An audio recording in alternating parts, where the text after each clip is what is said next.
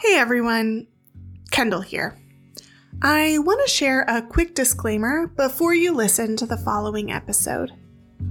Over the next 4 weeks, Kitchen Meditations will be covering the topic of diet culture. This is a highly fraught conversation and one that is deeply personal to many of us. As such, it is a conversation that I approach with great nuance and care. I want to make sure to start by clarifying that I am not a therapist nor a nutritionist, a doctor nor an allergy specialist, and I don't pretend to have their expertise on these matters. My own expertise is in studying food on a theoretical level. The ways our relationship to eating forms and shapes us as human beings. Now, I firmly believe that this particular focus of mine lends unique insight that is valuable in conversation with these other specialized fields. But please do not use these meditations as a substitute for guidance from health experts. Rather, allow these meditations to shape your understanding of how you relate to food and why it is that food's impact on your physical, mental, and spiritual health can be so profound.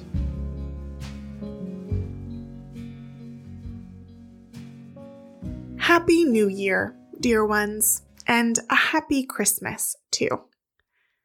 How are you feeling as we enter January? Are you praying that this is the year you get your life in order?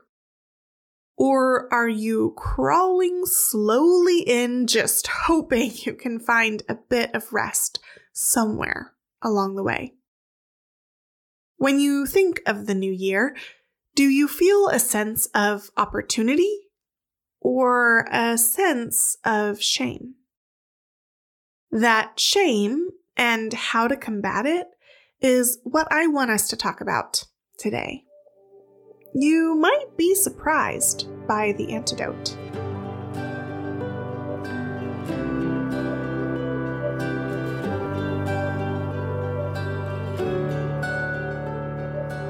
Welcome to Kitchen Meditations, a weekly podcast from Edible Theology where we examine the ways God meets us in the kitchen and at the table. I'm your host, Kendall Vanderslice. If you're hungry for a taste of God's hope and healing in the mundane tasks of your everyday life, then you've come to the right place. May these meditations bring you a bit of grounding as you prepare to eat today and every day.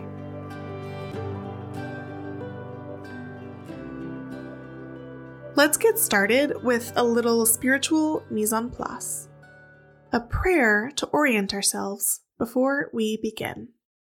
In the professional kitchen, mise en place is the process of preparing your workspace for the dishes you're about to make.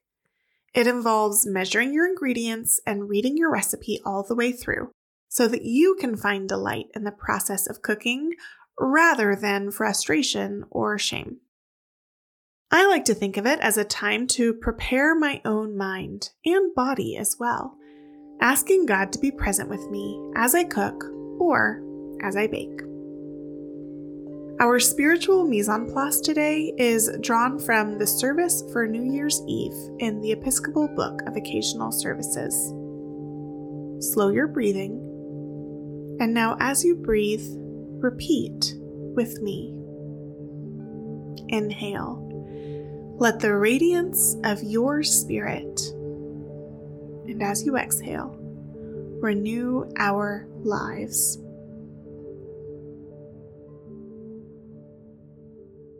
I'm sure that you, like me, have been bombarded lately with advertisements about how to make this year your best one yet. New planners that promise to help you organize your time like never before. New journals to help you reflect back on the year past and set intentions for the year ahead. new diet plans and workout regimens to help you strive for the body you wish you had. While I'm not necessarily one to set New Year's resolutions, I do like to spend time reflecting and intention setting. For me, though, this takes place over the entire month of December. At the start of Advent, the Church celebrates a new liturgical year. My birthday falls in mid-December, which always invokes a fair bit of reflection as well. So by the time New Year's rolls around, I feel ready to step gently into what's to come, rather than taking this sudden shift from Christmas into something new. I like to think that these rhythms help me avoid the lure of those New Year, New You type mantras, teaching me to be content with my body as it is, rather than striving for what it can never be. The truth is, though, it's still hard. I've spent most of my adult life learning to live at peace with my body and in relationship to food. But the offer of an annual reset still starts to sound pretty appealing around this time of year. I know I'm not alone in having a complicated relationship to both my body and to food. It's true that both food and our bodies are good and delightful gifts from God. It's hard, though, to navigate how best to eat in a manner that celebrates these gifts through both the enjoyment of food and the care of our bodies and of God's creation.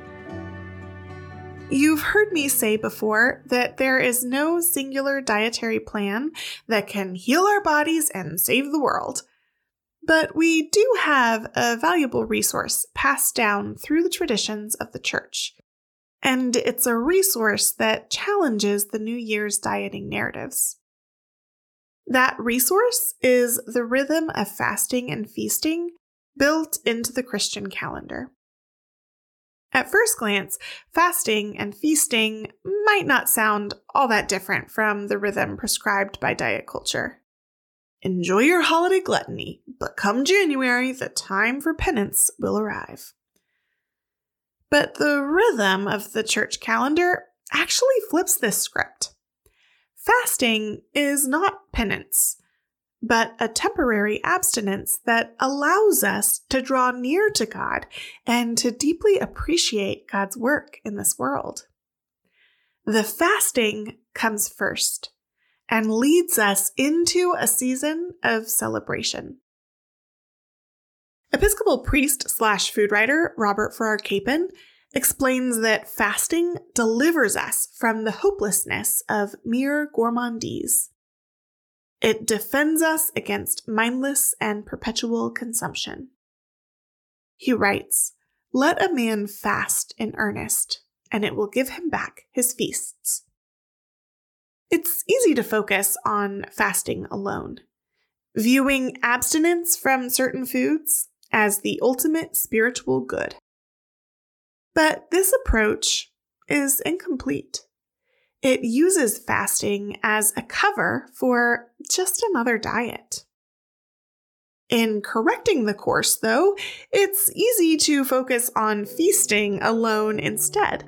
When we only focus on consumption as a method of celebrating God's creation, we never stop to recognize both the sacrifice and the gift inherent to every meal we eat. The rhythms of fasting and feasting together shape us in gratitude and humility.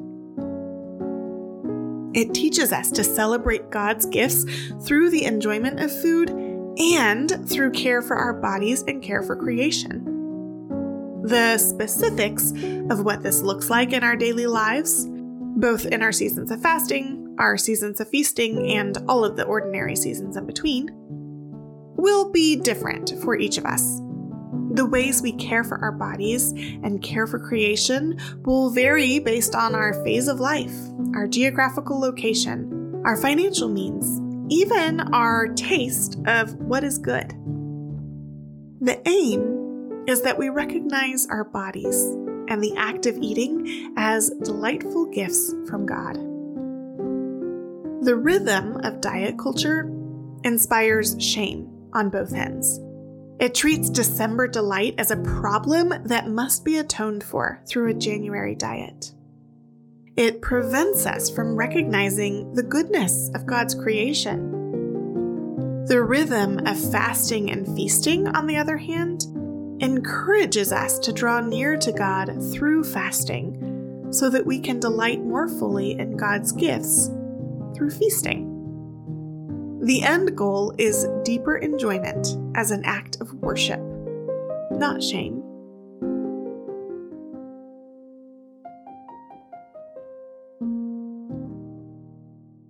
According to the church calendar, we are currently in a season of feasting. Advent, a penitential season or a season of fasting, ended on Christmas Eve. The 12 days of Christmas began on December 25th, and they continue until the Feast of Epiphany on January 6th. While the diet culture around us is encouraging us to give up sweets and hit the gym, to strive for a new year and a new potential you, our church rhythm is telling us to continue celebrating Christ's coming. Our new year began 6 weeks ago, when we sat in the awareness of the brokenness of the world and turned our hearts towards God's presence and promise to heal. Now, we celebrate Christ's coming through a days-long feast. This year, let's consider how to reclaim the rhythm of fast and feast, and in turn, reclaim our ability to delight and to find joy. How different would your year be if you approached it with such a mentality? If you allowed both your fasting and your feasting to guide you into relationship with God? Let the radiance of your Holy Spirit renew our lives. We'll get to our kitchen tip in just a moment, but I want to take a quick break to tell you more about Edible Theology. Edible Theology is an educational media project helping you connect the communion table to the kitchen table.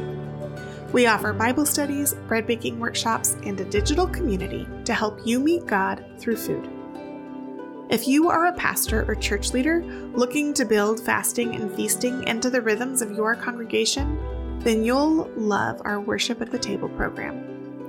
This digital course will help you identify the hungers and gifts of your church so that you can design worshipful meals that address the community's needs.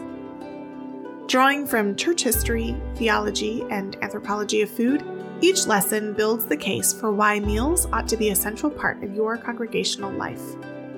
You'll also hear directly from pastors who've modeled their entire church around the table, leading dinner churches, as their communities have come to be called.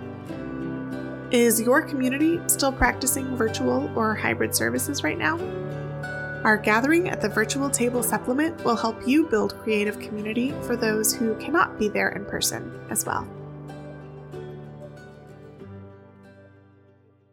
Our kitchen tip today is for those who want to celebrate the full feast of Christmastide. A really helpful antidote to the dieting narratives that you are sure to hear this week. It's a pretty simple tip, really. Keep playing Christmas songs as you cook and as you bake. Belt out the words to your favorite hymns. Hark the herald angels sing, joy to the world, angels we have heard on high. Remember, this is a season of celebration.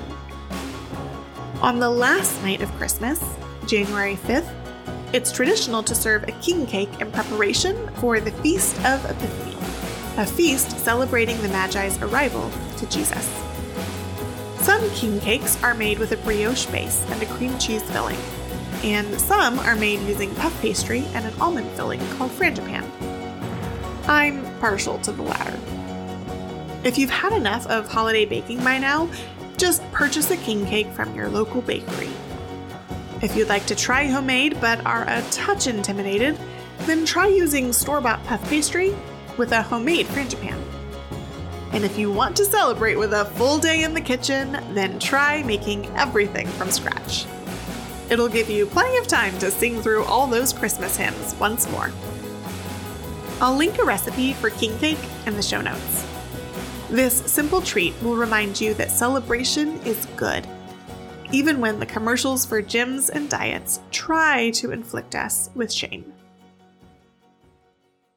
And now to close, a prayer for a Christmas feast.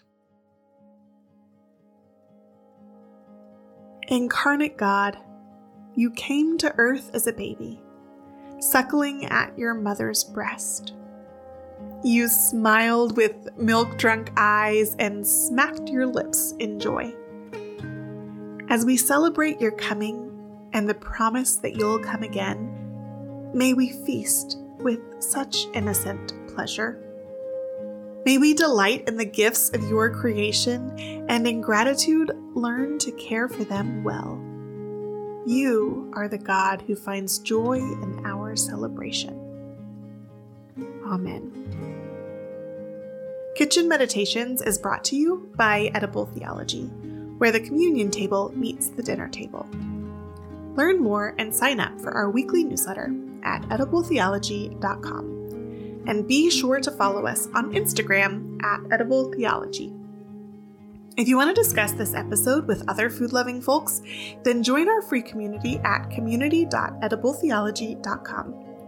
We post discussion questions every Monday to keep the conversation going. A huge thank you to my assistant, Hannah Hargrave, and to our producers, Nick Thompson and Richard Clark at Area Code, who made this podcast possible. We would love it if you could rate and review us on iTunes and Spotify, then share this episode with your friends. Your help ensures that others discover this podcast too.